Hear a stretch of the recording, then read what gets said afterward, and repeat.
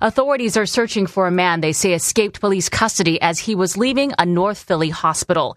And as we hear from KYW's crime and justice reporter Kristen Johanson, it is not the first time he's escaped custody. 29-year-old Alleem Bordan was arrested Sunday morning while sleeping in a car in Fishtown along Frankfort Avenue. The same car police say he stole from a delivery driver 2 days before. He was going through the process of being charged when officials say he complained of pain. So Deputy Commissioner Frank Venor says officers took him to Episcopal Hospital to be treated, and he was then released a short time later. As the officers were walking him back to their vehicle, he ran from officers and escaped from police custody. At Front and Lehigh, he says officers chased after him and investigators tracked Bordan through a video to Hancock Street along Lehigh, but he remains on the run. 5'6", about 145 pounds. He had braids and a beard. What he was dressed in last night was a blue and black plaid shirt over the top of a black T-shirt, blue jeans, and brown boots. Bordan has a prior record including drug and gun charges and a prior escape from Cambria County law enforcement after an assault arrest. His most recent arrests were all car thefts. Police say he's connected to West Philly, most in the 18th and 19th districts. Venor says they do not consider him armed and dangerous, but ask anyone who may have seen him to call 911. In Center City, Kristen Johanson, KYW News Radio 103.9 FM.